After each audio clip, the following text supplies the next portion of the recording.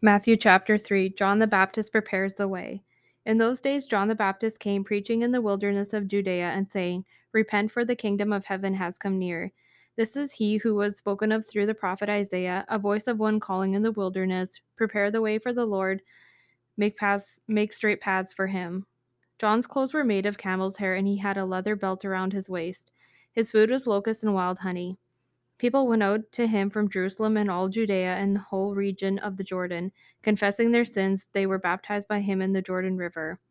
But when he saw many of the Pharisees and Sadducees coming to where he was baptizing, he said to them, "You brood of vipers, who warned you to flee from the coming wrath?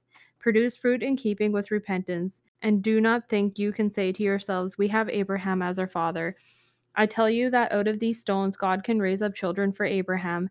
The axe is already at the root of the trees, and every tree that does not produce good fruit will be cut down and thrown into the fire. I baptize you with water for repentance, but after me comes one who is more powerful than I, whose sandals I am not worthy to carry.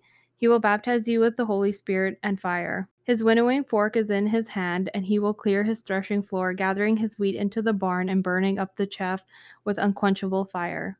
The baptism of Jesus. Then Jesus came from Galilee to the Jordan to be baptized by John.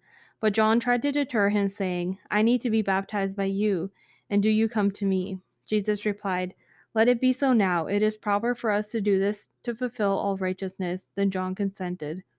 As soon as Jesus was baptized, he went up out of the water. At that moment, heaven was opened, and he saw the Spirit of God descending like a dove and alighting on him. And a voice from heaven said, "This is my Son, whom I love. With him I am well pleased."